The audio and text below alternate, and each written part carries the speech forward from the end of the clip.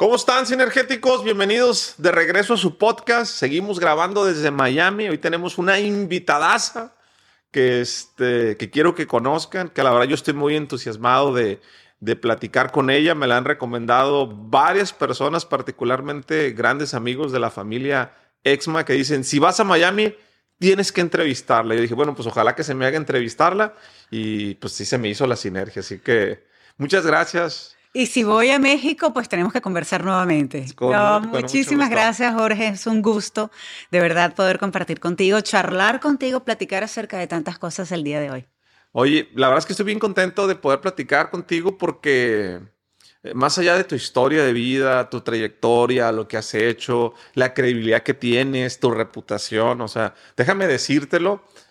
No sé si sepas, yo creo que sí, pero a mí me gusta hablar bien de la gente, ¿no? Si no interrumpas el silencio menos que sea para mejorarlo. Y la verdad es que en un grupo de amigos que tengo que viven aquí en Miami, oye, si voy a ir a Miami, voy a hacer una gira del podcast, a quién tengo que entrevistar aquí en Miami, y muchas personas me dijeron que contigo. Entonces, qué bueno. La verdad es que tienes una gran credibilidad, tienes una gran trayectoria y la gente te ve bien, te ve con mucho cariño. Qué honor y agradecidísima, además, con que te hayan recomendado pues, poder realizar esta plática y sobre todo porque sí, tengo una historia de vida que ha sido muy fuerte, que he tratado de mantenerme positiva a lo largo de los años, a pesar de los golpes que he recibido. Pero yo creo que parte de estar positiva es también tratar a todas las personas con respeto y con cariño. Y eso es, creo que lo que hago y justamente por eso tengo tantos amigos, gracias a Dios. Sí. Oye, ¿naces en Venezuela? Sí. ¿Cómo empiezas en el mundo de la televisión? ¿Cómo te levantas un día y dices, me voy a dedicar a ser reportera, voy a dedicar a la tele? ¿Cómo empezó tu historia? Pues no fue así. Yo no era de las niñas que soñaba con trabajar en televisión. Sí. Cuando tuve unos 14, 15 años se acercó una persona a un evento, era un rally de estos de carros donde uno va y el carro hasta los disfrazas y vas buscando como pistas, era algo como muy familiar cerca en la zona donde yo vivía y esta persona se me acerca y me dice que si puedo hablar con mis padres, que si estaría interesada en hacer un casting para un comercial. Sí. Fui, hice el casting y no me gustó. No me gustó el tema no del casting, sino del casting y comercial como tal, porque quedé para hacer ese comercial. Pero yo decía, esto de tantas horas de espera, de las luces, de la televisión, del maquillaje, como que no era algo con lo que me sentía a gusto todavía. Tenía apenas 14, 15 años. Pasaron los años, me gradué. Lo único que yo sí sabía, fíjate, era que quería aprender inglés. Quería aprender a hablar inglés. Okay. Y gracias al inglés justamente es que he logrado muchas cosas en mi carrera, en el aspecto profesional de mi vida. Y me ha encantado. De eso sí estaba muy segura, que quería aprender el inglés. Me graduó, comienzo a trabajar después en una agencia de publicidad muy prestigiosa en Venezuela. Llevaba cuentas de Herbert, de Head & Shoulders, Pantene, recuerdo en aquel momento. Pero no me sentía todavía tan a gusto y no pagaban casi nada, si te soy sincera. Sí. Entonces me encuentro con un amigo que me propone hacer un comercial para una línea que ellos tenían de productos para el cabello. Y le digo, mira, tengo años que no hago esto, pero vamos a ver qué tal. Me encuentro con el fotógrafo, quien iba a ser el director de ese comercial en realidad. Sí. Me hace un casting y dice, pues, Mariale, vamos a ver qué tal, cómo te va con esto. Comencé a hice ese comercial y de ahí en adelante fue como, pues bueno, me iban llamando para otros. Me fue muy bien en la parte de hacer fotografías, inclusive pasarela llegué a hacer, aunque no soy muy alta, soy más tamaño quizás normal o chaparrita, dependiendo a quién le preguntes. Pero hice muchas cosas con respecto al modelaje. Luego me dan la oportunidad, en un momento recuerdo haciendo un comercial, me preguntan en el canal Sony Entertainment Television si hablaba inglés y si estaba dispuesta a hacer un casting en inglés. Sí. Y dije, sí, ya, esto es. Hice el casting en inglés, recuerdo que entrevisté a una brasilera, muy simpática ella, y luego me proponen hacer una serie de cápsulas para Sony Entertainment Television y un programa que se llamaba Las Mejores Playas de Latinoamérica. Me encantó ese programa. Tuve la oportunidad de viajar por playas como, por ejemplo, Acapulco, fui a Cancún, fui a San Martín, fui a Aruba, fui a Jamaica en su momento. También inclusive cerca de Venezuela fui a algunas playas, Puerto Vallarta, por ejemplo. Y fue una oportunidad increíble profesionalmente, pero también yo digo que todo esto me ayudó mucho a crecer en la parte personal, en lo que iba conociendo, interactuar y conocer estas nuevas culturas, estos sabores. Fue algo que sinceramente no solamente me gustó, sino que cada vez que estaba frente a la cámara hablándole al público, sentía que podía conectar de alguna manera. Termino ese especial de playas de las mejores playas de Latinoamérica, y me llaman para un casting en RCTV, que era el canal pionero en Venezuela, el primer canal, Radio Caracas Televisión. Fui a hacer ese casting y quedé para un programa que se llama Atrévete a Soñar. Okay. Un programa bellísimo, lo hacía la productora Promo Films con Radio Caracas Televisión. Era un programa que le iba muy bien en Argentina y resultó increíble también en Venezuela. Nos dedicamos a cumplir los sueños de las personas. Llámese conocer a un artista como Luis Miguel o Shakira en su momento, Ricky Martin o reencontrar hermanos, por ejemplo, que tenían 20, 25 años sin verse y hasta más. Entonces era muy bonito porque había una gratificación personal también de poder ser parte de esa alegría de esas personas en ese momento, de ayudar a cumplir un sueño, a que se reunieran, que ese abrazo siempre era como muy bien recibido y uno se sentía parte de algo más grande, algo más bonito.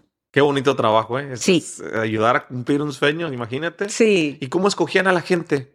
Mandaban cartas. Okay. Las personas mandaban cartas que terminaban siendo cómplices en realidad de otros. Cuando veían que alguien era muy fanático, hoy en día te diría, por ejemplo, de un Harry Styles, entonces pues mandaban la carta y realmente logramos hacer muchos sueños que parecían imposibles. Por ejemplo, eso que te digo, tantos que me marcaron, pero eran reencuentros, por ejemplo, hijos que tenían mucho tiempo viviendo fuera del país. Sí. Y lográbamos traerlos de sorpresa y grabábamos todo ese momento. Por supuesto, había una excusa para la persona que se iba a sorprender. Era que íbamos a hacer una entrevista, por decirte, si en aquel momento era un señor, recuerdo que tenía una fábrica de zapatos, y entonces estábamos haciendo supuestamente una entrevista para el canal por la fábrica de zapatos.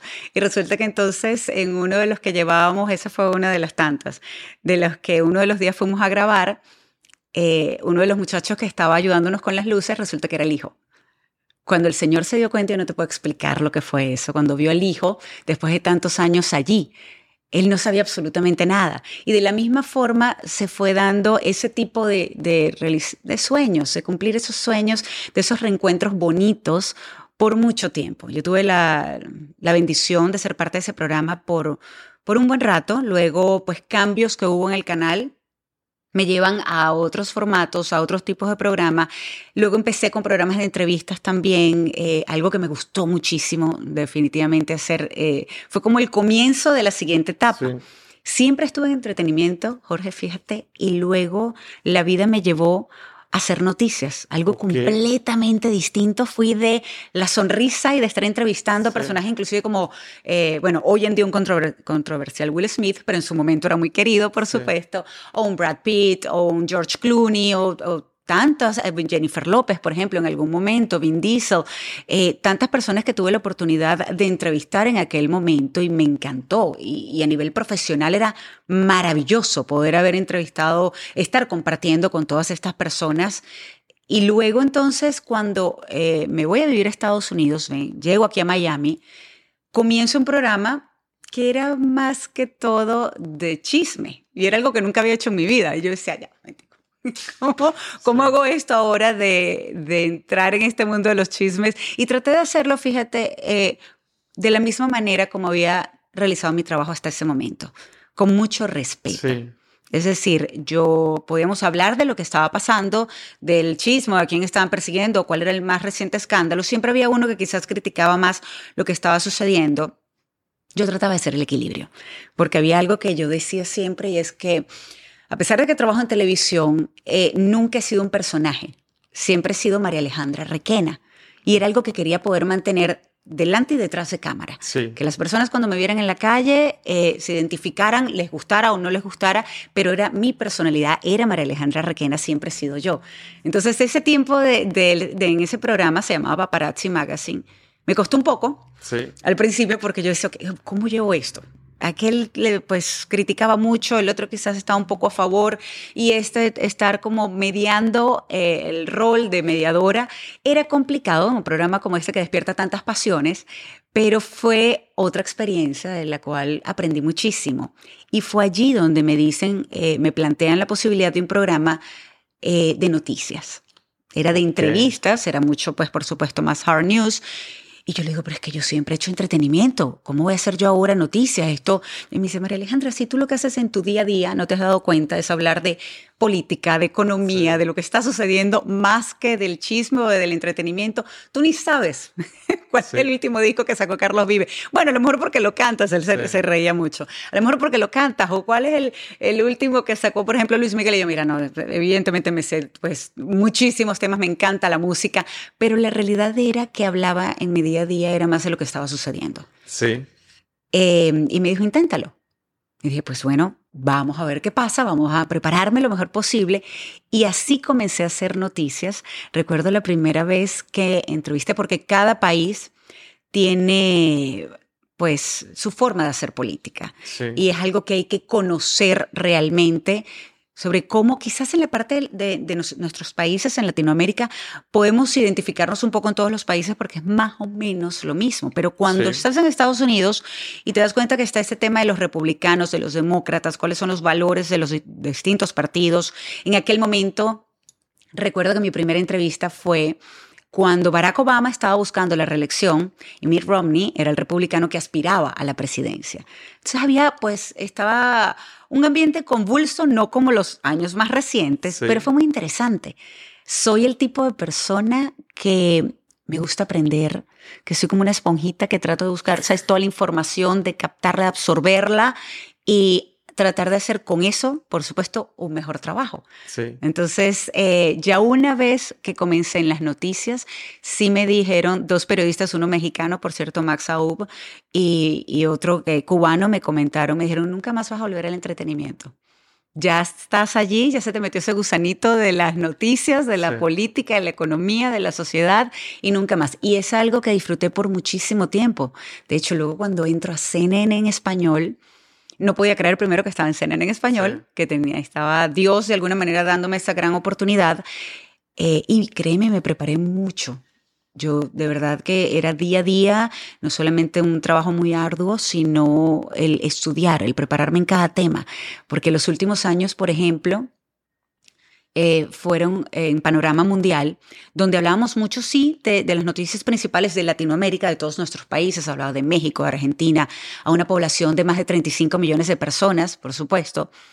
Hablábamos de Venezuela, Colombia, Chile, Uruguay, Paraguay, en general de todos los países de Centroamérica, por supuesto, Nicaragua, Costa Rica. Pero cuando entro en panorama mundial, los temas cambian un poco. El enfoque era más hacia lo que estaba pasando del otro lado del mundo. Interesantísimo también, y no sabes cuánto disfruté esos años conversando, entrevistando sobre temas como, por ejemplo, Rusia, bueno, más reciente, por supuesto, Rusia-Ucrania, pero Rusia siempre estaba en la palestra, por supuesto, de las noticias. Siria, Israel, Palestina, Corea del Norte, Corea del Sur, el conflicto, China, Taiwán, era Europa, el Brexit en su momento. Fue algo que sinceramente me sorprendió porque me apasionó, me encantaba hacer estas entrevistas, prepararme para ello. Una persona, por cierto, que en una oportunidad moderé un conversatorio, en realidad era por la celebración de un periodista, estaba cumpliendo 30 años de carrera. Y en aquel momento el foro como tal que yo estaba moderando tenía que ver con Siria y con el Medio Oriente en general, el Medio Oriente. Y pues era un tema que manejaba, bueno, por supuesto el grupo terrorista ISIS, y Al-Qaeda, etc. Y hay una persona que recuerdo después del foro que se acerca, habían periodistas de Univisión, de Telemundo, CNN, por supuesto, inclusive Fox. Y me dice esta persona, me dice, ay, Mariale, yo no sabía que tú manejabas tanto el tema, yo juraba que tú lo que hacías era leer prompter. Y yo, ¿what? No todos los que estamos en televisión, y creo que nadie realmente quien trabaja en televisión solo hace leer prompter, solo lee prompter, mejor dicho.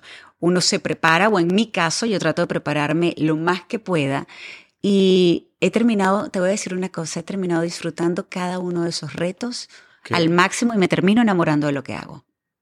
Fíjate que yo pensaría, que no tengo ese conocimiento, que si estás en noticias por el grado técnico, necesitarías forzosamente el prompter. Ah, no, tienes que...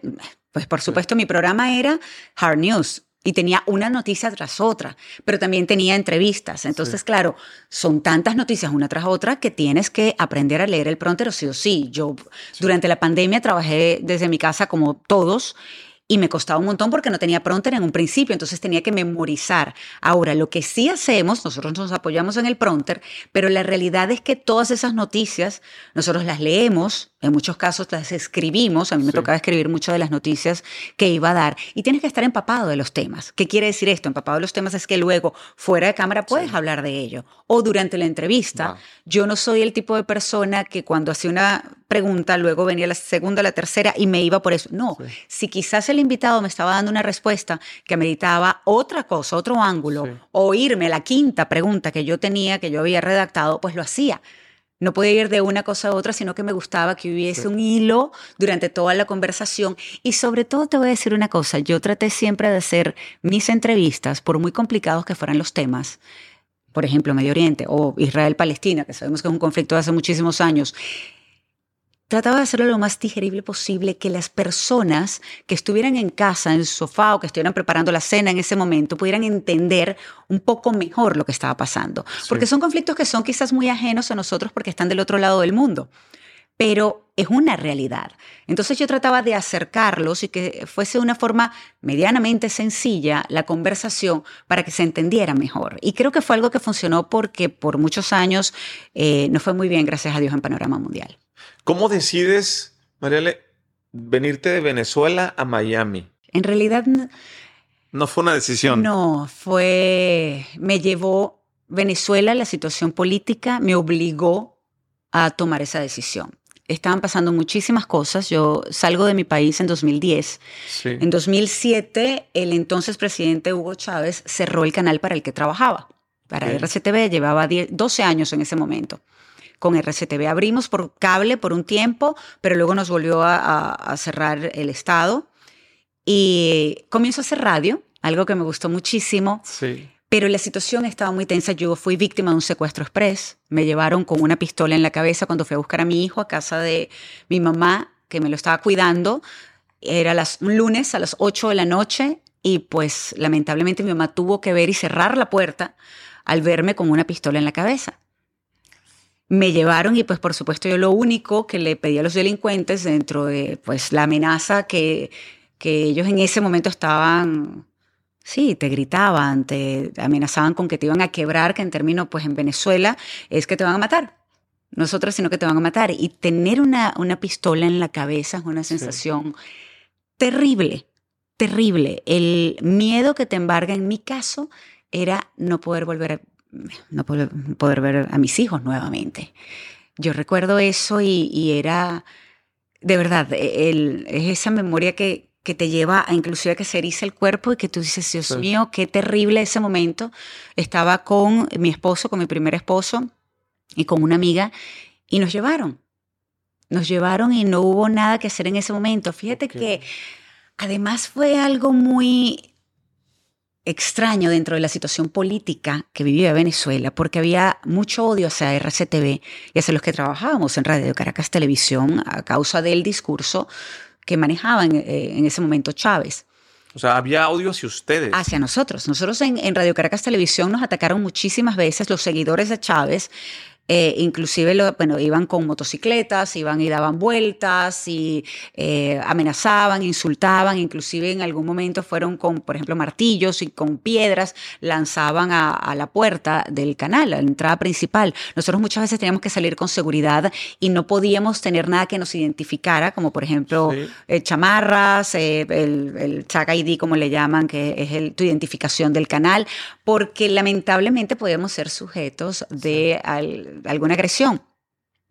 Y en aquel momento, cuando estamos con los delincuentes en el carro, nos empiezan a tratar de quitar los relojes. Y el mío tenía como un seguro que era un poco más complicado. Entonces, claro, vas de esta manera en el carro, tratas de, por supuesto, ni siquiera hablar, sino en dado caso, por favor, llévate el carro, por favor, yo lo que quiero es ver a mis hijos nuevamente. Y te mandan a callar, te gritan, te insultan, pero en ese momento, mientras que estaban tratando de forcejear con el reloj, claro, yo, por una cuestión no sé de qué, Creo que sencillamente fue una reacción en el momento de reflejo. Yo levanto la mirada, veo al que está tratando de forcejear conmigo, que era el que estaba conduciendo en ese momento, porque el de acá no había podido quitarme el reloj, y le hago, de esta manera, algo como muy sencillo, y se lo entrego. Y se lo entrego. Pero en el momento que hago eso, hubo un contacto visual.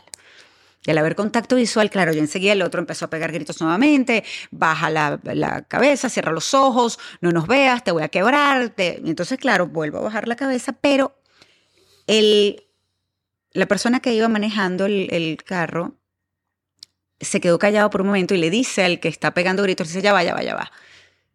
Y pregunta, me dice, ¿tú eres Mariales? Y en ese momento te puedes imaginar, en cuestión de segundos, era procesar... Sí.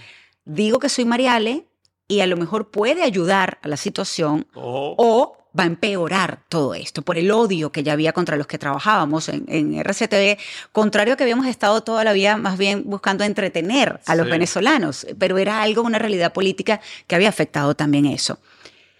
Y gracias a Dios, Jorge, eran admiradores de nosotros. Mi amiga que iba con nosotros también era una gran actriz conocida en ese momento, pero claro, veníamos con, ¿sabes? Teníamos una gorra, veníamos en ropa de ejercicio, y una vez que él me conoció y que luego entonces ella le dijo, cuando vio la reacción, porque ella dice que ella después me confiesa que ella en ese momento casi que aguanta la respiración porque dice, puede ser peor el que le hayas dicho que eras Mariale. Y resulta que cuando se da cuenta la reacción de él y del otro también, que no lo podían creer, que inclusive empiezan a disculparse y empiezan a justificar, a decir que lamentablemente la situación del país estaba muy mal, que ellos necesitaban darle de comer a sus hijos, que por eso era que salían a robar, a hacer estos secuestros. Fue sinceramente algo muy bizarro. Porque de ser los agresores se convirtieron de alguna manera en estas personas que estaban tratando que uno entendiera su situación y el por qué ellos estaban haciendo lo que hacían. Ojo, eso no quiere decir que cuando nos dejaron, y gracias a nos dejaron, se llevaron mi carro, se llevaron mi camioneta, pero cuando nos dejaron en una parada de taxi, recuerdo, nos dijeron también, recuerden que no pueden decir nada. Si quieren, digan que se llevaron la camioneta estacionada, que no se dieron cuenta, no pueden decir absolutamente nada, no vayan a hacer una denuncia, porque Mariale, sabemos dónde vive tu familia. Te voy a decir una cosa peor. Una semana después robaron la camioneta de mi papá. Porque ya la habían visto. De hecho, ese día cuando nos llevaron, pues ya sabían, porque yo fui a casa de mi mamá y fue donde nos agarraron. Y es terrible porque esa era la realidad que vivíamos allí. Pero ni siquiera eso fue lo que me hizo irme de mi país. Fue insólito. Lo que sucedió fue que en una de esas marchas, manifestaciones de Venezuela, cuando cierran RCTV, cuando cierran Radio Caracas Televisión, yo me voy a una de estas manifestaciones. No íbamos mi esposo y yo porque la situación era a veces se podía tornar tan violenta que pues tenemos 2 hijos. Uno de los 2 tiene que estar bien por si acaso algo le pasa al otro. Me voy, me quedo sin batería en el teléfono ya para la tarde.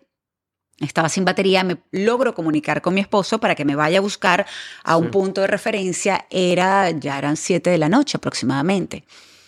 Y cuando me monto en el carro, mi esposo y yo, de verdad que eso fue un momento, creo que fue la primera vez que me quedé sin palabras. Él, muy molesto, me dice, ya está bueno, esto no puede seguir así. Yo entiendo que tú quieras a Venezuela, pero tienes que querer más a tus hijos. ¿Qué hago yo con este par de niños si a ti te pasa algo? Y no pude decir nada.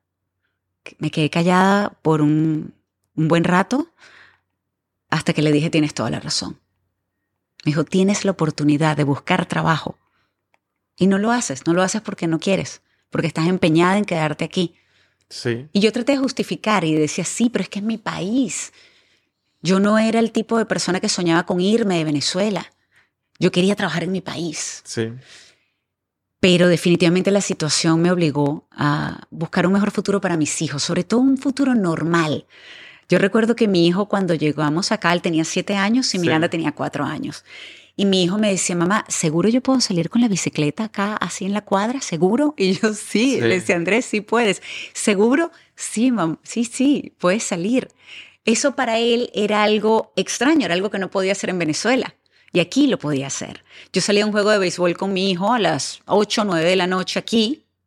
En Venezuela era impensable. ¿Por qué impensable? Porque te robaban. Mira, te voy a decir una cosa. Yo recuerdo salir de una piñata con mis 2 hijos. Andrés tendría como 6 años y Miranda tendría 3, 4 añitos.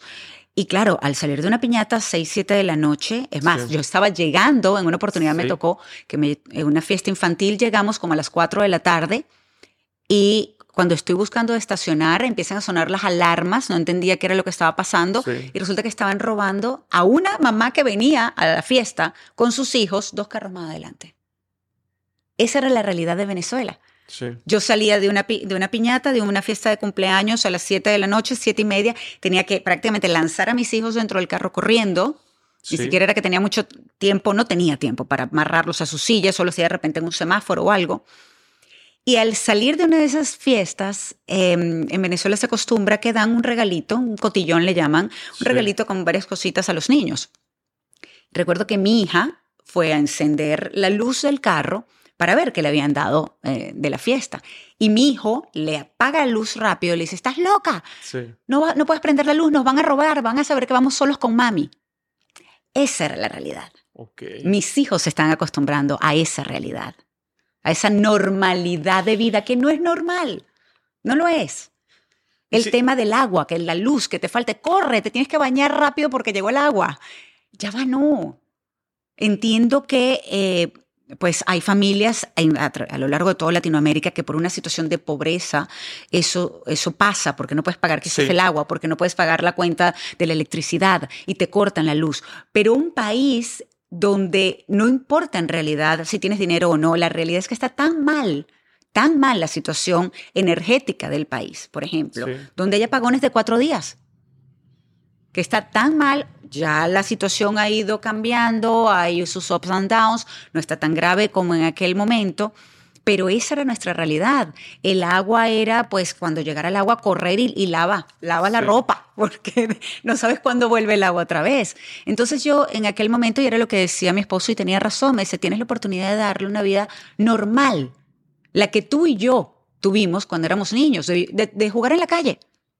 Si era tan mala la calidad de vida, ¿por qué tuvo tanta popularidad este presidente y por qué la gente lo apoyó tanto? ¿Cómo lo logró? Si había asaltos y todo esto. Inicialmente, pues sucedió algo que ha pasado en muchísimos de nuestros países. Y es que es cierto que muchas personas se sentían abandonadas. Y este hombre, vino Chávez, a hablarles directamente a ellos. Ellos se pudieron identificar con un gobernante que en teoría los tomaba realmente en cuenta. Y comenzó también a hacer ciertos programas donde regalaba, por ejemplo, una caja de comida o regalaba ciertas cosas, incentivos, en teoría, que pues mantenían a la población de menos recursos un poco más tranquilos. Pero la realidad es que la población de menos recursos y el resto de la población, no importa tu nivel económico, estaban pasando por lo mismo. Quizás los que estaban en una mejor posición económica tenían un guardaespaldas. No era mi caso, por ejemplo. Yo era trabajadora y sí, trabajaba muy fuerte en un canal y me podía comprar mi carro y podía pagar una cuenta de electricidad o una cuenta de agua. Sí, pero igual podía pagarlo, no podía pagarlo, no estaba. Porque sencillamente se iba el agua o se iba la luz. Era una realidad que terminó siendo terrible para toda la nación, para todo el país. Sin embargo, habían unos pocos que sí se estaban aprovechando del dinero, porque en Venezuela entró muchísimo dinero. Venezuela es el país que tiene las mayores reservas petroleras del mundo. Y Chávez tuvo un barril a $100. El barril, lo que pues por supuesto se ayudaba un montón a su gobierno. Entonces sí habían programas, sí habían cosas que hacía para esta población que nunca se sintió que fue tomada en cuenta. Se hizo una universidad, por ejemplo, bolivariana, recuerdo en aquel momento, para ayudar a muchos muchachos. Y estaba bien, porque, por ejemplo, teníamos una Universidad Central de Venezuela que no daba abasto para todos los estudiantes. Pero había algo que no estaba sucediendo, por ejemplo, en esa universidad, así como en otras, que era calidad de educación. Yo creo fielmente que la única forma que un país salga adelante, que una población salga adelante, es con educación. De la educación parte todo para que le estés dando las herramientas a las personas para realmente trabajar en lo que ellos quieran, que puedan producir dinero y puedan mantener a su familia. Sí. Y es una cadena, porque además así de la misma manera buscan de educar a sus hijos. Con eso logramos además, con educación logramos el respeto en una sociedad. Logramos que no haya tanta discriminación en una sociedad. Sí. Mientras que haya educación, yo creo que con eso pues se tiene ya más de la guerra, por llamarlo de alguna forma, ganada. El problema es que muchos de nuestros gobernantes juegan a la ignorancia. Mientras más ignorantes son, pues mejor los puedo manipular. Van a creer todo lo que les diga, así no haga todo lo que les estoy prometiendo. Y eso es parte de, lamentablemente, lo que está sucediendo no solamente en Venezuela, sino que ha sucedido en muchísimos de nuestros países. Hablan, está la demagogia, están todo el tiempo prometiendo. Sí. Las personas muchas veces creen en eso. Y también definitivamente somos los latinoamericanos muy pacientes. Porque decimos, está bien, vamos a esperar. Somos democráticos, creo también eso, porque creemos en las elecciones. Yo creo en las elecciones. Sí. Yo quise hacerme ciudadana estadounidense para poder votar. Yo iba a mi país a votar. Yo me vine a vivir a Miami en 2010 sí. Y yo iba a todas las elecciones. Okay. A todas. Iba, votaba y me regresaba, pero iba y cumplía. Así fuesen amañadas, fue muchas de las denuncias que se hicieron por años. Yo iba y cumplía. Yo decía, es parte de lo que quiero hacer. Y creo que los latinoamericanos, más allá de la decepción que podamos tener de la política, en general, en su mayoría, creemos en la democracia. ¿Es imperfecta? Sí, pero creemos en la democracia. Y por eso tratamos, al menos yo trato de hacer sentir mi voz, en mi caso, por un voto. ¿Cuál ha sido tu reto más grande que has tenido a trabajar en televisión? Las noticias definitivamente y los temas que te estaba contando un poco, cuando son algo que hemos percibido a lo largo de nuestra vida, pues ajenos a nosotros. Esos temas que te comentaba, por ejemplo, del Medio Oriente. Pero creo que como reto a nivel de entrevista ha sido a políticos, como por ejemplo el expresidente de Panamá, Ricardo Martinelli, cuando tenía un proceso judicial legal en su contra, o por ejemplo un Tarek William Saab en Venezuela, cuando, si no me equivoco, todavía no era defensor del pueblo en aquel momento, pero siempre ha estado en la política y ha sido ministro, ahora está como fiscal general. Entrevistar, por ejemplo, a un Almagro cuando estaba muy fuerte la situación de Nicaragua. Sí. Igual, así pues, te puedo decir a muchísimos que gracias a Dios he tenido la oportunidad de entrevistar y ha sido todo un reto. Principalmente los que han sido un poco más controversiales y aquellos que se niegan a contestar la pregunta que le estás haciendo y que vas una segunda vez y todavía no te la contestan. Yo he tenido invitados donde tuve que despedirlos por falta de tiempo y decir, pues bueno, lamentablemente nunca me contestó lo que le pregunté en reiteradas oportunidades, pero espero que en algún momento sí lo pueda hacer. Entonces, claro, los desencajaba un poco porque no es algo que quieren escuchar. Pues si se quedaban callados con la pregunta. No se quedan callados con la pregunta. Son exageradamente políticos que buscan dar la vuelta y contestan sin contestar. Okay. Esa es la realidad. Yo llego a un punto donde le decía, por ejemplo, recuerdo una pregunta al que fue embajador de Venezuela ante la OEA. Y llegué a preguntarle sobre la definición de los derechos humanos y si en Venezuela se estaban violando los derechos humanos. Y pues me dio una vuelta, no sé, solo que me habló y no me contestó. Y vuelvo nuevamente, le hago la misma pregunta. Nada, vuelve a dar otra vuelta gigantesca y no me contesta. A esa persona, la tercera vez le dije, esta es la definición, puntualmente, le dije, esta es la definición de derechos humanos. En Venezuela, ¿se respetan o se violan los derechos humanos? Dígame usted, ¿se respetan o se violan? No, pero es que no lo puedes ver así. Otra vez ya estaba dando la vuelta y no contesté. Yo digo, es que esto es increíble porque quedan en evidencia. Ya en ese punto quedan en evidencia que sencillamente no pueden dar una respuesta porque la verdad es lo obvio y ellos no pueden tapar el sol con un dedo. Sí. Entonces buscan de darle vueltas para no tener que contestar lo obvio. Y es que sí, en ese momento se estaban violando los derechos humanos en Venezuela. Y de la misma manera me ha pasado con otras entrevistas en distintos países, por ejemplo, con Argentina, con Colombia. Bueno, con Cuba no te puedo ni contar también. Yo recuerdo una entrevista donde una de las productoras me decía, Mariale, calma. Y yo, pero es que no puede ser tanto descaro. Sí.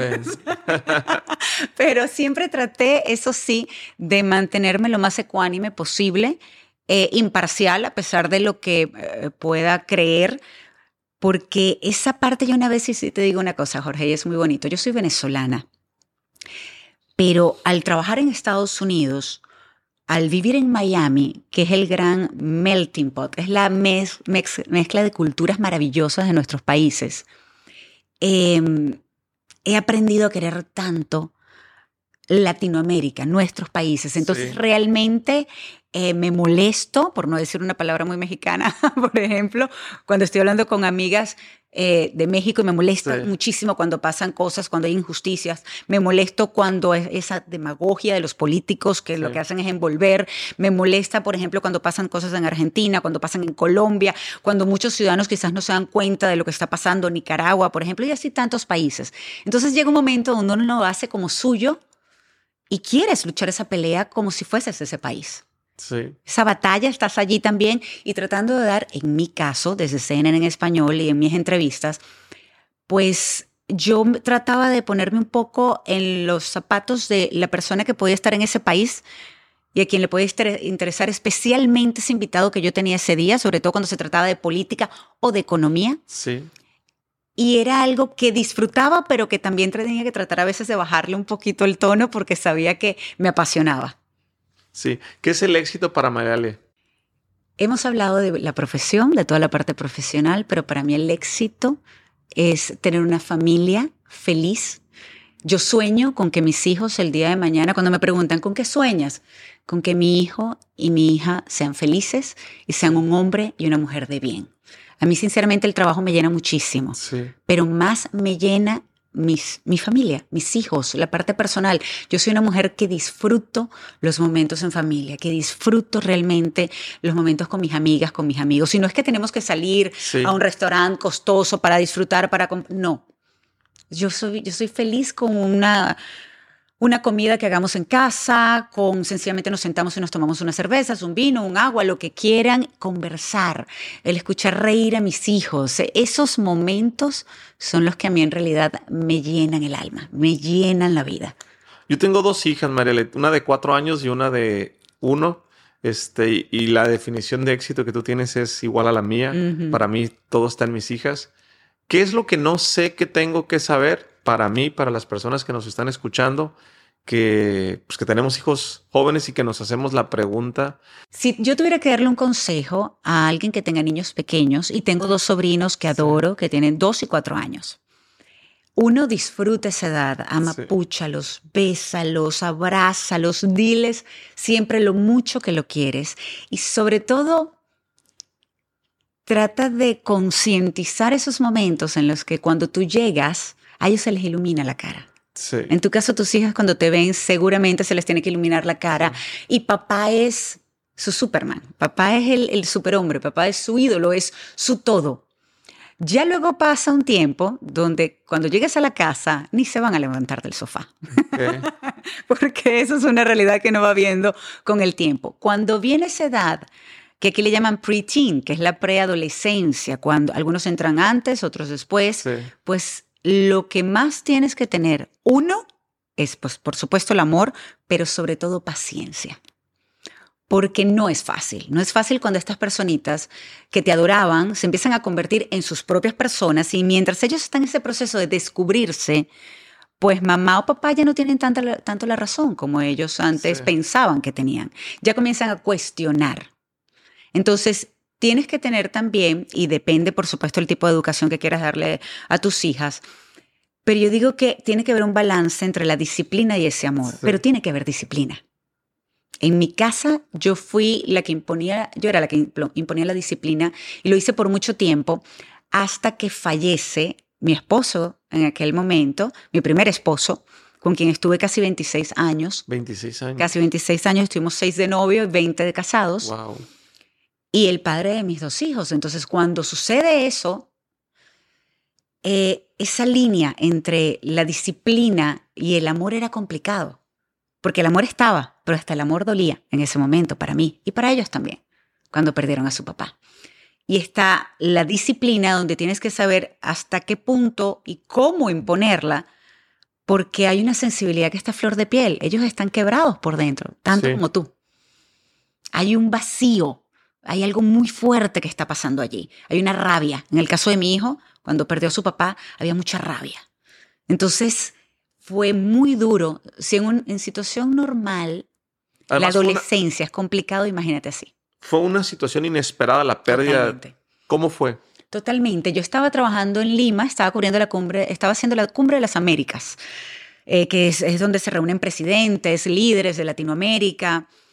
Y yo me fui un sábado, recuerdo, mi esposo se hizo el lunes un examen completo, un chequeo completo, era piloto. Sí.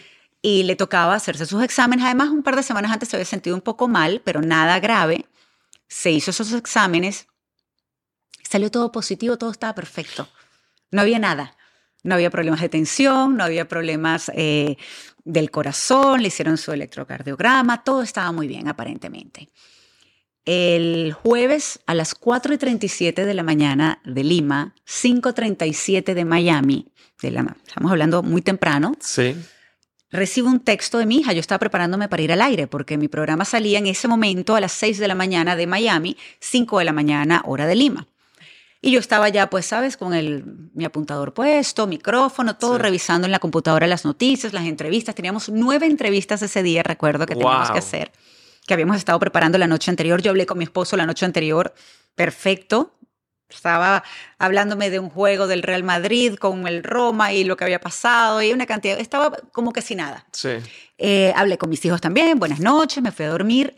Y cuando veo el texto era de mi hija, que decía, paz se cayó, lo levantamos, pero se vuelve a caer.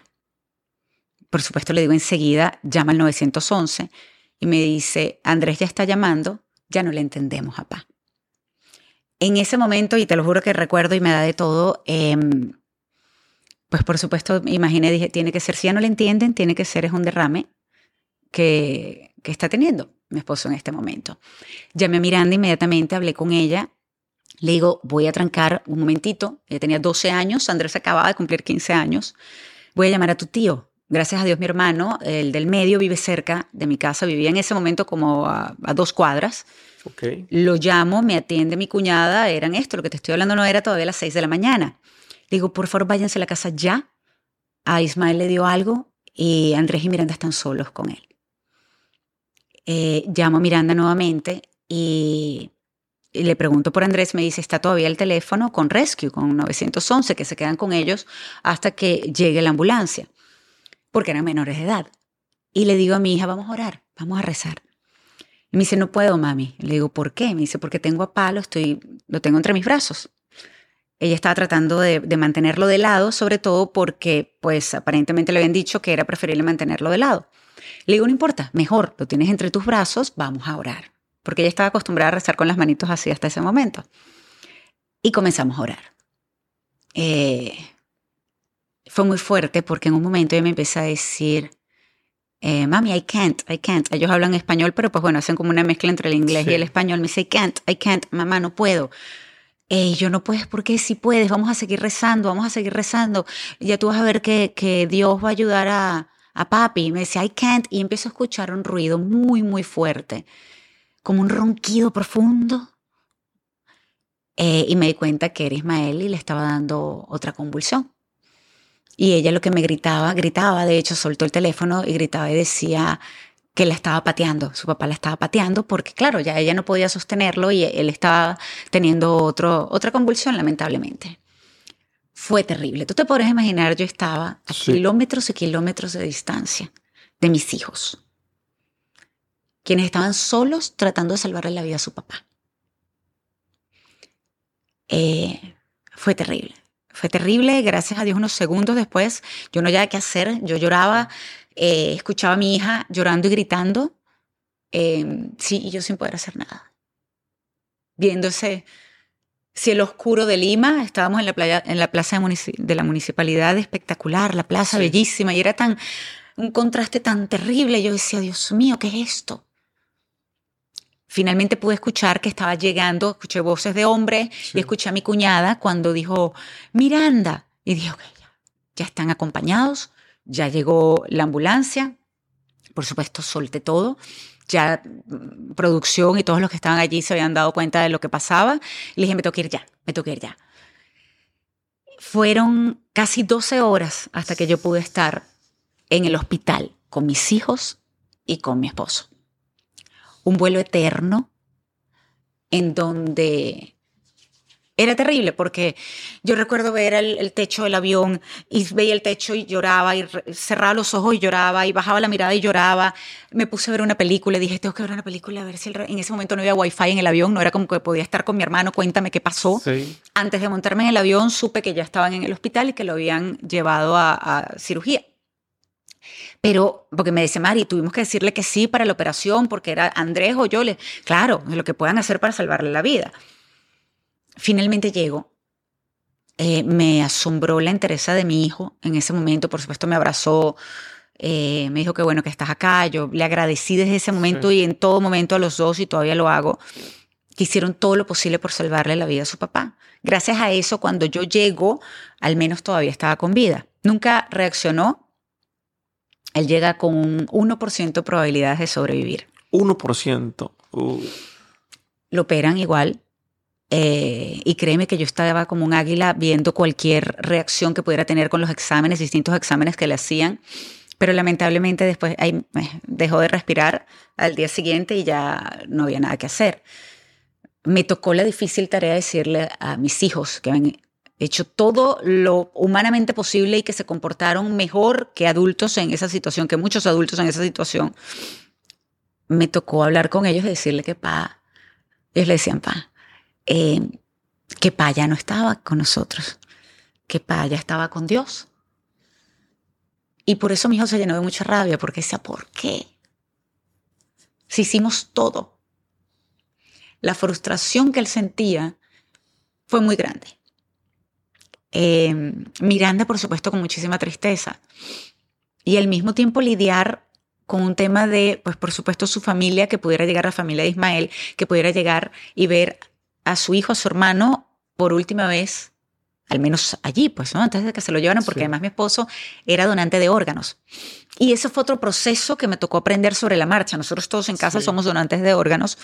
Y me tocó aprender sobre la marcha, sobre la donación de órganos, cómo era, en qué consistía, en qué momento comenzaba una vez que era declarado ya formalmente como fallecido. Si te soy honesta, fue muy fuerte. Fue muy difícil enfrentar todo esto porque yo traté de dilatar un poco el proceso de Ismael para que su familia pudiera llegar a verlo. Sí. Entonces eso complicó un poco el tema de los órganos. Sin embargo, por muy duro que fue todo ese momento y lo que se alargó debido a mi decisión de esperar, él pudo salvarle la vida a 3 personas. Le pudo dar vida a 3 personas. Y pudo ayudar a muchas más porque era donante de tejido, era completo, pues, ¿no? Y eso, en parte, aunque es muy duro para uno, reconforta saber que al menos estaba ayudando a otras personas. Hacer el milagro de esas personas y de esas familias. Porque lo sé también porque tenemos amigos que, pues, por supuesto, han tenido que recibir donación de órganos, por decirte, de riñón y de pulmón, que es mucho más complicado, de corazón. Sé lo que agradecen eso. Entonces, como en algún momento con mis hijos lo hablamos, yo lo hablé antes de, lo hablamos, Ismael y yo con ellos, antes de que, bueno, ni siquiera imaginar que esto pasara, les comentamos que éramos donantes de órganos y les explicamos un poco para que ellos entendieran también. Por supuesto pensábamos que eso iba a pasar dentro de muchísimos años. Resulta que pues pasó antes de lo que pensábamos y mis hijos estaban conscientes de lo que quería su papá. Sí. Y por eso no lo vieron como algo, eso sí, no quisieron después ir a los eventos.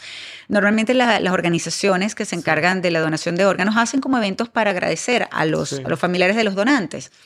Ellos nunca quisieron ir a ninguno de estos eventos porque era como muy pronto. Decían, no, mamá, todavía no.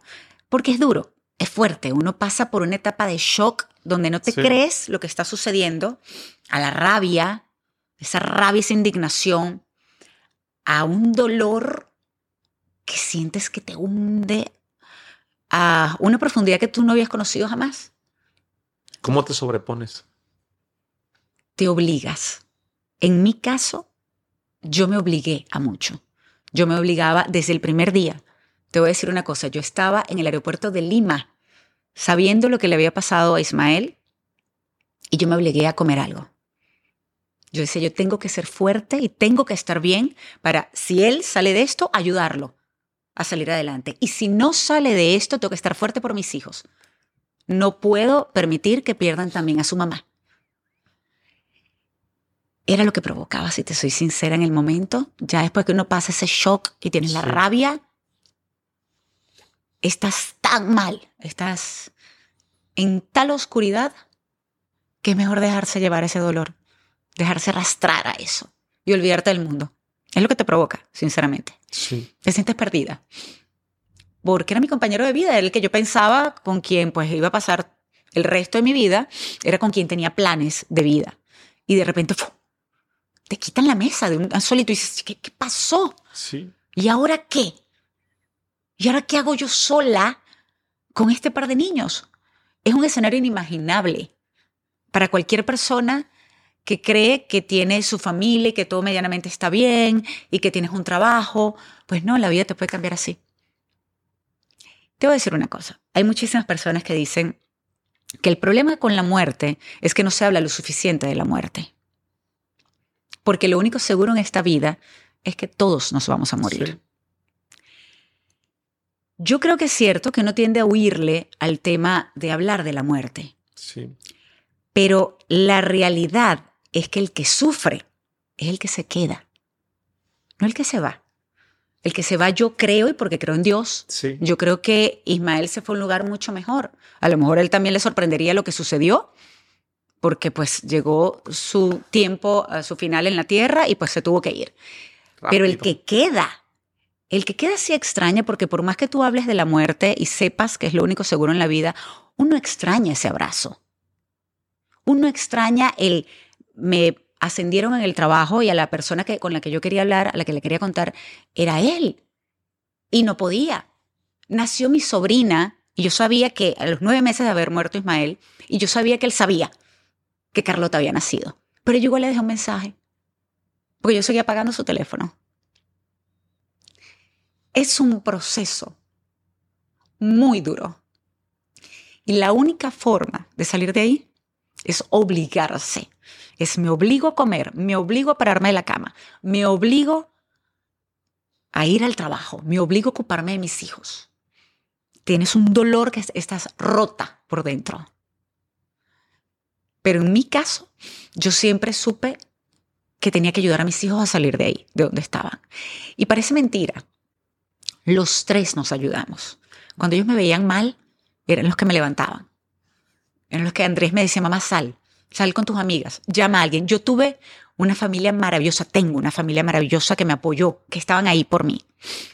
Tengo unas amigas, un squad, yo le digo mi escuadrón, que es increíble porque recuerdo una vez cuando me tocó sacar un poco, arreglar en realidad, porque no saqué la ropa de Ismael, sino que arreglé su closet y me puse muy mal, por supuesto, y enseguida les escribí y les dije, por favor, las necesito. Esa es otra que uno tiene que aprender. Cuando estás mal, no temas pedir ayuda. Tienes un salvavidas o varios salvavidas. No tienes por qué hundirte sola. Te sientes sola. Hay muchas personas que dicen, y las he escuchado decir, no, es que no quiero molestar. No, sí. En las buenas y en las malas. Allí, eso sí, en las malas te vas a dar cuenta quién de verdad es tu amigo y quién no. Quién está contigo y quién no. Pero tienes con quién contar. Entonces, entiendo que te sientas sola. Yo me sentí muy sola. Y eso es terrible. Porque tú puedes estar rodeada de 1000 personas y sentirte sola. Y puedes estar solo y estar tranquilo. Estar sin nadie acompañado, estás feliz, estás tranquilo. La sensación, ese sentimiento de soledad es terrible.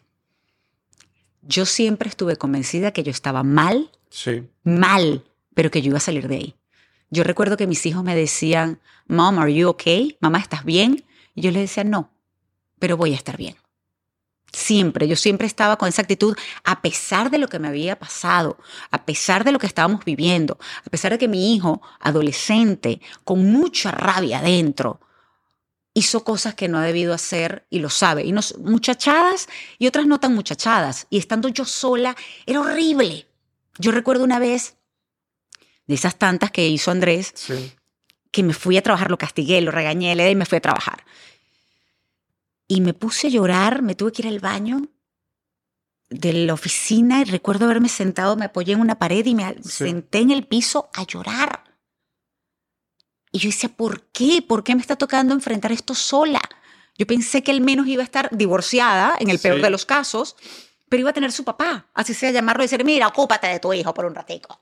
No, estaba sola, enfrentando esto. Y realmente fue terrible, pero por un momento también eso, todos tenemos la mente que nos sabotea.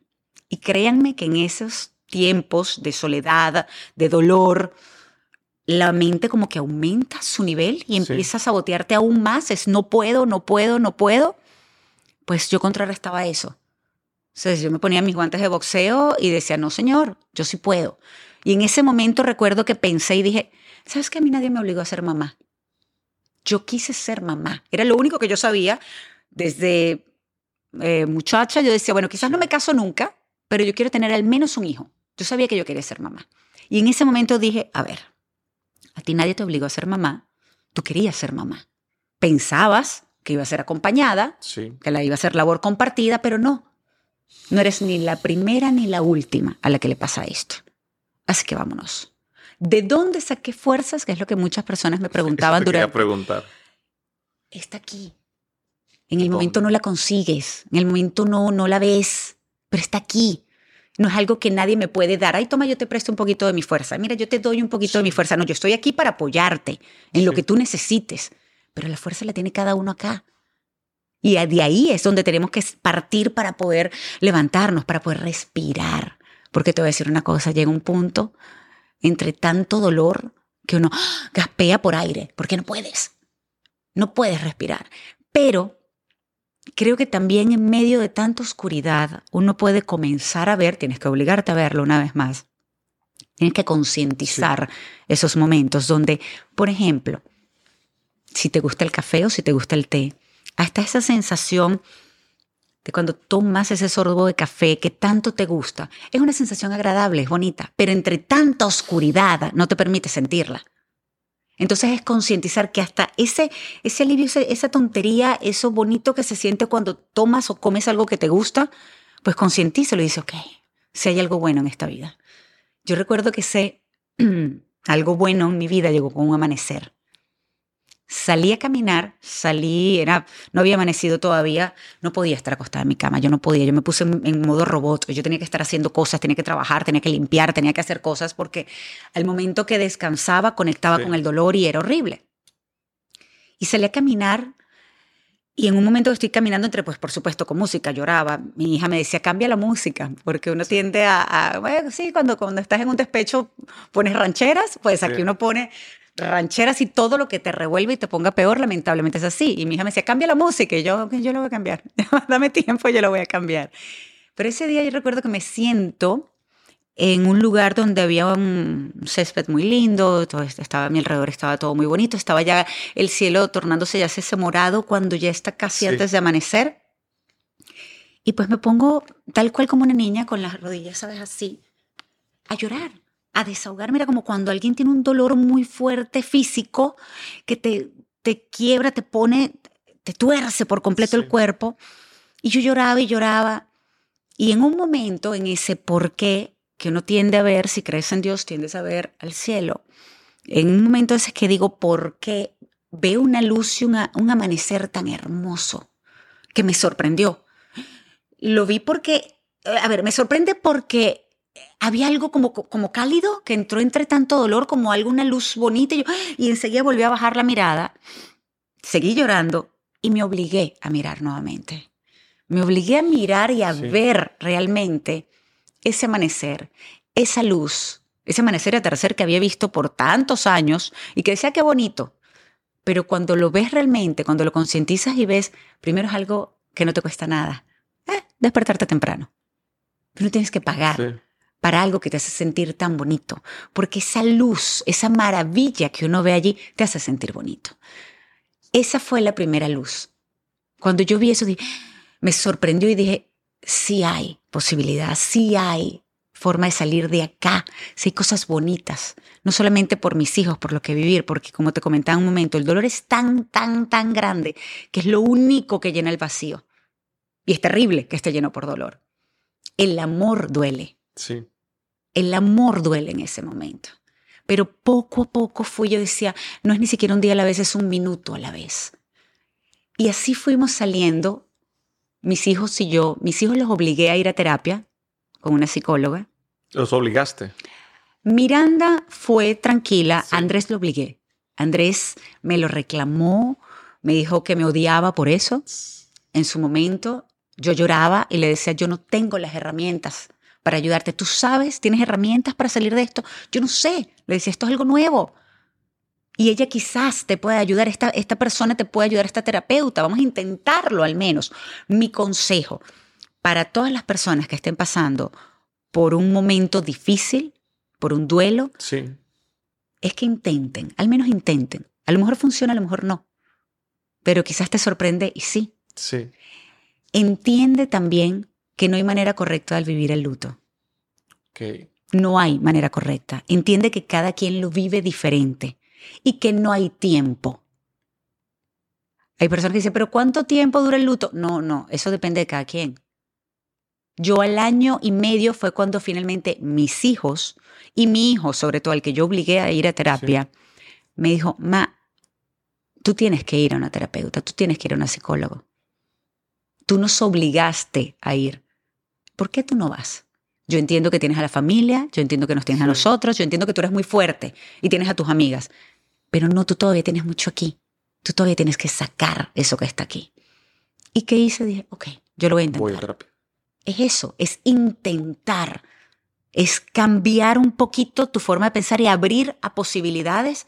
Yo entendí que no, si yo quería, en algún momento dije, Jorge, recuerdo, de tanto llorar, yo recuerdo que me senté con una amiga y le digo, ¿hasta cuándo? Ella es psicólogo y es jefe del departamento de psicología del Miami Children's Hospital. Sí. Le digo, ¿hasta cuándo voy a llorar yo?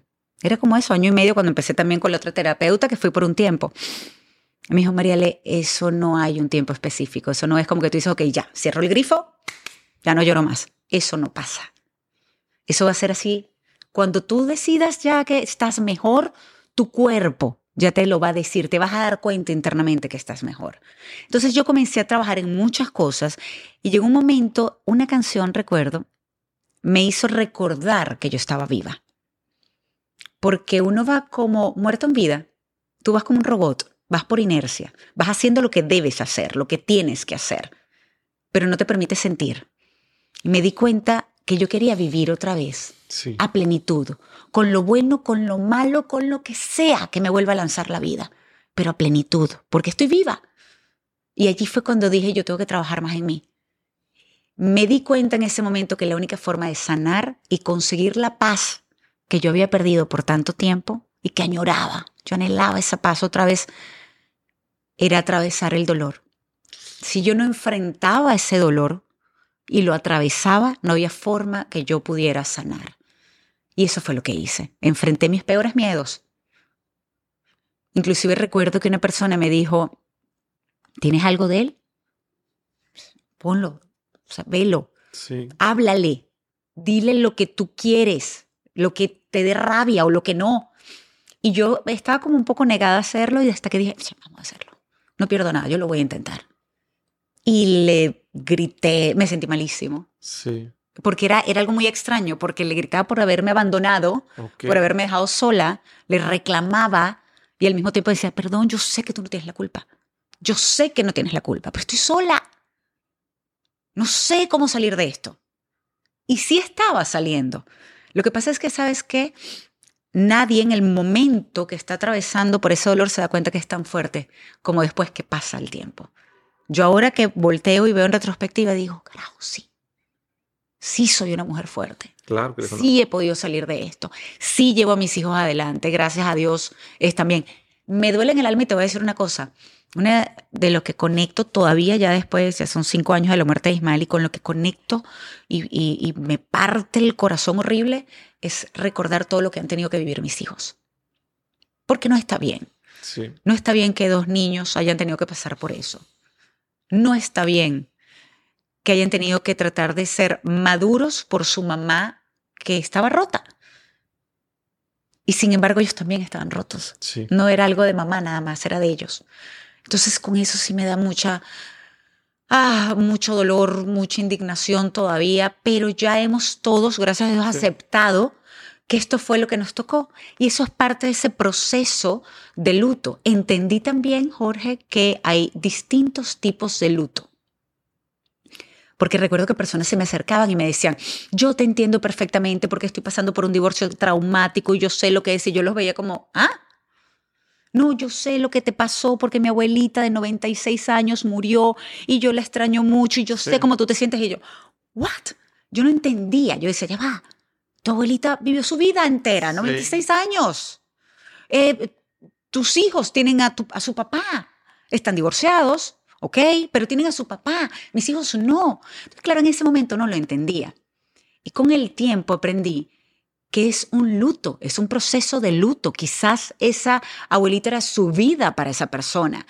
Quizás ese esposo era toda su vida y pensaba también que iba a estar. Entonces, pues tienen que lidiar con ese luto de entender ahora que su nueva realidad es sin él. El que te despidan de tu trabajo es un luto. El que tu compañía se vaya a la bancarrota, el que te vayas de tu país. Para mí fue un luto en aquel momento. Yo recuerdo que yo sentaba acostado a dormir a mis hijos y me sentaba a llorar. Sí. Porque yo no me había querido ir de mi país. A mí me obligó la situación a irme. Y fue un luto. Cuando cerró Radio Caracas Televisión, cuando lo cerraron, fue un luto. Entonces me di cuenta ya después con el tiempo que sí es cierto que hay muchos tipos de luto. Y que de todos ellos podemos salir solamente con esa fuerza que tenemos internamente, obligándonos a seguir, peleando con nuestra mente que nos sabotea, porque eso nos pasa absolutamente a todos. Pedir ayuda, pidiendo ayuda cuando necesitas pedir ayuda. Caerte, llorar, patalear, lo que tú quieras, pero al levantarse otra vez, carajo, y vamos para adelante. Es esa fuerza que todos tenemos adentro, es la única que nos puede ayudar a seguir adelante. En mi caso, esa fuerza me ayudó a conseguir la paz nuevamente, a elegir ser feliz nuevamente, abrirme, ya luego que había logrado estas dos cosas, abrirme a las posibilidades de la vida, a vivir esa vida a plenitud. ¿Y qué crees? Dios me bendijo con un nuevo amor. Una sorpresa que llegó a mi vida inesperadamente y llenó parte de ese vacío que ya estaba ahora lleno con amor sano para mis hijos, para mí, amor para mí primero, por supuesto, con mucha luz, con una ilusión, con algo bonito, algo que yo pensé que no iba a pasar nunca más en mi vida. Y resulta que este hombre llegó y me cambió la vida por completo en ese momento, me la transformó y me demostró que podía volver a ser feliz. Por eso te digo que Dios me bendijo, y lo increíble es que Luciano lo conozco de mi época de modelo de antes de casarme. Órale. Teníamos 12 años sin vernos, nunca hubo absolutamente nada. Él inclusive fue novio de una amiga mía. Él llegó a ir a mi casa cuando yo estaba casada ya. Éramos compañeros de trabajo y teníamos 12 años sin vernos. Hasta que un día llega a Miami, me invita a un café, nos tomamos un café y fue la gran sorpresa. Y hubo una conexión que no había existido antes, muy bonita, y un amor que surgió de la nada, que hoy en día de verdad me llena la vida. Me llena la vida, y te voy a decir una cosa. En un café empezó todo. Qué padre. En un café empezó todo. Y te voy a decir una cosa, para las personas que piensan que quizás no pueden rehacer su vida después de un divorcio, o después de una pérdida tan dramática como la que yo tuve, o de sencillamente novios que han tenido y que nunca ha funcionado, hay que trabajar primero en uno, Jorge. Hay que trabajar en ti, en tu amor propio, sí, pero también en cambiar quizás lo que no te gusta. Y una vez que pasó esto de Ismael, y cuando comencé ese proceso conmigo, dije, ok, ¿qué puedo cambiar de mí para ser mi mejor versión? Porque un golpe como ese te puede convertir en tu peor versión. Te llenas de odio, de rencor, de indignación. Y yo dije, no, yo tengo que cambiar ciertas cosas. Y fue lo que comencé a hacer. Comencé a cambiar ciertas cosas en mí que no, en mi carácter quizás a veces no era muy agradable por momentos, reacciones. Y dije, no, yo voy a cambiar esto. y comencé a sentirme mejor conmigo. Sí. Al estar bien conmigo es cuando yo creo que de verdad, al abrirme a ese universo, a ese mundo de posibilidades, a pensar de una manera más positiva y estar tranquila, es cuando llegó sin buscarlo. Llegó ese amor bonito sin buscarlo. Ojo, no quiere decir que no lo cuestioné. Un momento me sentí culpable. Yo decía, ¿por qué puedo yo seguir con mi vida? Sí. ¿Por qué si ya él no está? Pero la realidad es que yo había prometido estar con él hasta que la muerte nos separara y fue así. Pero ese cuestionamiento interno, esa mente que te está diciendo no, y tú por otro lado, sí, pero si me siento bien, me hace feliz, es bonito, ¿por qué voy a decirle que no a algo que me hace sentir bien? Le buscaba la quinta pata al gato, él vivía en Colombia, yo vivía acá. O sea, ¿cómo vamos a tener? Ya va, tú te estás volviendo loca. ¿Qué es esto? Él por allá, tú por acá. ¿Cómo va a funcionar esto? Y funcionó. Hoy en día estamos casados. Vive acá en Miami. Vivimos, por supuesto, con mis hijos. Hay una relación de día a día que estamos construyendo, que estamos trabajando, pero es muy bonita. Tuve la bendición que mis hijos me decían cada vez que yo lo hablaba con ellos, en un principio cuestionando todo esto, me decía, ma, pa te quería feliz. Nosotros te queremos feliz. Y preguntaban, ¿cuándo viene Luciano? Sí. Y yo le decía, ¿por qué? Me decía, porque cuando él está acá, tú estás más feliz. Y nosotros lo único que queremos, ma, es que seas más feliz. Mi hija, después que Luciano me pidió matrimonio, un día yo llego del trabajo, al día siguiente, y yo venía revuelta y yo no entendía qué era lo que pasaba. Hay una palabra para eso, se llama ambivalencia. Sí. Generalmente es entre el amor y el odio. Yo estaba entre la tristeza y el amor. Yo no entendía y le digo, Miranda, es que yo no entiendo cómo yo pude querer tanto a tu papá y quiero tanto ahora a Luciano. Sí. Y mi hija tan bella, con tan solo 16 años en ese momento, me dice, ma, así como cuando tuviste a Andrés y nunca te imaginaste querer tanto a nadie más, luego nací yo. El corazón sigue creciendo. A mí eso me impactó porque yo dije, Dios mío, es verdad. Siempre hay espacio para el amor. Lo que tenemos es que permitir ese espacio. Sí. Tenemos que dejar que fluyan las cosas. Tenemos que dejar que se den. Si yo me cierro a lo malo, porque evidentemente es muy malo, yo podía pensar, ¿sabes que en algún momento Luciano, con todo este tema de la pandemia, le dio COVID? Sí. Y pues le pegó duro, le fue fuerte. En un momento yo, por supuesto, hasta la mente que te sabotea y decía, Dios mío, a mí me vuelve a pasar esto y yo me muero. Sí. O sea, no. Y venía, por el otro lado venía con los guantes otra vez, no, señor. O sea, sí. ¿Por qué vamos a pensar lo peor? Está bien, está ahí, ajá, pero no. Voy a pensar lo mejor. ¿Qué es lo peor que puede pasar en esta relación? O al menos antes que lo pensé cuando ese momento de confusión. Sí. Que me equivoque, que no funcione. Pues mira, lo intenté. Lo intenté y de eso se trata la vida. Por más que te derrumbe, que te tumbe, tienes que seguir adelante, tienes que intentarlo. Yo en un momento llegué a compararme y dije, yo estoy como, vi un muñequito de estos, los porfiados. No sé, ¿sabes cuáles son? Que tienen una base con un peso y tú le pegas y pum, se caen y vuelven otra vez. Yo decía, bueno, yo estoy como un porfiado. La vida, este ha sido el golpe más duro definitivamente, pero la vida me ha golpeado muchísimo, mucho. Nada me preparó, por supuesto, para este de Ismael, pero me vuelvo a levantar. Y todas las veces que sea necesario me tendré que levantar nuevamente. Y es lo que trato de enseñarle a mis hijos también. Porque no solamente es lo que digo, es lo que hago. Y espero que ellos, de verdad, sueño con que ellos el día de mañana puedan enseñarles a sus hijos también, porque sean un hombre y una mujer felices y sobre todo buenos. ¿Cuál es tu mensaje para el mundo? Empatía. Resiliencia. Vamos a hacerlo al revés. Vamos a poner resiliencia, porque definitivamente tienes que tener resiliencia para todos los cambios y golpes de la vida. Empatía. No te encierres en tu mundo. Trata de ser un poquito empático con lo que está pasando a tu alrededor, porque no sabes cuándo vas a ser tú el que estés en esa posición que vas a necesitar esa empatía, esa ayuda. Entonces se necesita. 3, educación. Mientras más educados estemos, mucho mejor, y sobre todo comunicación. En mi caso, y si tuviera que darle un consejo a una pareja o a una familia, es comunicación. Porque van a haber los problemas, van a existir los problemas siempre. Vas a querer regañar, castigar a tus hijos en determinado momento porque es parte de la crianza. Pero después que eso pase, hay que sentarse a hablar. Yo con mis hijos lo hacía y todavía lo hago. Después que tenemos un problema, una discusión, que alguno se comporta de una manera indebida, nos sentamos a hablar. Ahora lo hacemos los 4. Ahora decimos el family meeting. Hoy family meeting, tenemos un chat de los 4. Hoy family meeting a las 4. Y Miranda siempre, ¿qué pasó? Yo nada, tenemos que hablar. Entonces, creo que es la mejor manera. Y eso fue algo que hablé con Andrés y con Miranda antes de que Luciano viniera a vivir con nosotros y que nos casáramos, por supuesto. Y dije, mientras que haya respeto y comunicación, vamos a estar bien. Sí. Y es parte de lo que estamos aplicando. Qué gran historia. Gracias. Me conmueve mucho. Gracias por compartirla conmigo, con la audiencia.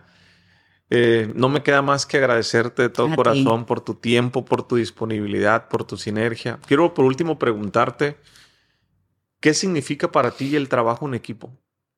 Todo. El trabajo en equipo es la mejor forma definitivamente de hacer que las cosas funcionen. Y lo digo a nivel de pareja, si los dos remamos para el mismo lado, nos va a ir bien. Con mis hijos trato, y se los decía siempre, que en ese caso éramos los 3 que tenemos que trabajar en equipo para salir adelante. En lo que estábamos viviendo, en lo que estábamos pasando. En el tema del trabajo a nivel profesional, muchas personas me preguntan, ¿cuál es tu secreto para llevarte tan bien con tu equipo y lograr un proyecto exitoso? A lo largo de los años he empleado el respeto, comunicación y trabajar en equipo, sobre todo. Yo cuando hacía una buena entrevista, el logro no era solamente mío, era de mi equipo también y se los hacía saber. Porque un buen líder yo creo que también influye no solamente que hagas tu trabajo, hagas tu parte del trabajo, sino que reconozcas lo bueno que están haciendo dentro de tu equipo. Y eso es algo que yo siempre le recalcaba a mi equipo de producción en Panorama Mundial. Les decía, qué maravilla de equipo, sin ustedes no se hubiese podido lograr. Una entrevista, un programa exitoso, un premio Emmy, que gracias a Dios he ganado 2 premios Emmy por mi trabajo en CNN durante este tiempo. Y eso se logró no por María Alejandra Requena, se logró porque trabajamos en equipo. Así que es fundamental para el éxito de cualquier proyecto, sea personal o profesional, trabajar en equipo. Me gusta cómo le das la dignificación al equipo de esos Siempre. Emmys. Agradezco mucho tu tiempo. Para las personas que no te conocen en México, en Latinoamérica, en alguna parte, tienes una influencia grande, tienes una marca personal fuerte, sólida, que quieren saber más de ti. ¿Cómo te pueden buscar? En mis redes sociales, en Instagram, @RequenaOficial, Twitter, @MRequena, pero sobre todo les quiero contar, y te cuento rapidito también, tengo un libro que próximamente va a salir, se llama Elijo ser feliz. Elijo ser feliz. Allí van a poder conocer un poquito más de mi historia y te cuento que decidí escribirlo porque inicialmente escribí para desahogarme un poco en palabras, en letras, pero luego de tantas personas preguntarme sobre mi historia y cómo había hecho para salir de allí, pues decidí hacer un libro porque en el momento que falleció Ismael me regalaron algunos libros que me ayudaron de alguna forma a entender un poco el proceso que estaba pasando o al menos intentarlo. Entonces dije, yo voy a escribir un libro, voy a contar lo que pasó y lo que hice dentro de todo para tratar de salir de ese proceso. Así que Elijo ser feliz es mi libro, espero tenerlo muy pronto ya en toda Latinoamérica. Aquí también, por supuesto, en Estados Unidos. Quiero comenzar a hacer charlas, conversatorios, poder conectar con las personas en los distintos países. De hecho, creo que voy a Bogotá próximamente. Tengo a finales de año, voy a Madrid. Antes de eso voy a Chile, si Dios quiere. México, estamos viendo fecha todavía, a ver cuándo también voy por allá. Tengo grandes amigos en México. Pero la idea es, te voy a decir sinceramente, Jorge, cuando pasó todo esto, e inclusive con mi salida de CNN en español ahora en diciembre, yo decía, yo quiero ayudar. Porque yo estuve tan rota y tan mal que entiendo lo que puede estar pasando a una persona que está en esa oscuridad. Así que si de alguna manera, con mi libro o con mis palabras, con lo que yo tenga que decir, puedo ayudar a una persona, pues lo agradeceré infinitamente a Dios, sobre todo por darme la oportunidad de ayudar a otros. Así que eso es parte de lo que voy a hacer ahora. Hombre, no va a ayudar a una persona, va a ayudar a miles y a millones de personas. Te felicito por lo que estás haciendo. Quiera. Muchas gracias. Y esperamos próximamente ese libro. Que sí. Aquí lo voy a dejar en la descripción del canal, de Spotify, de todas las plataformas para que vayan a ver el libro.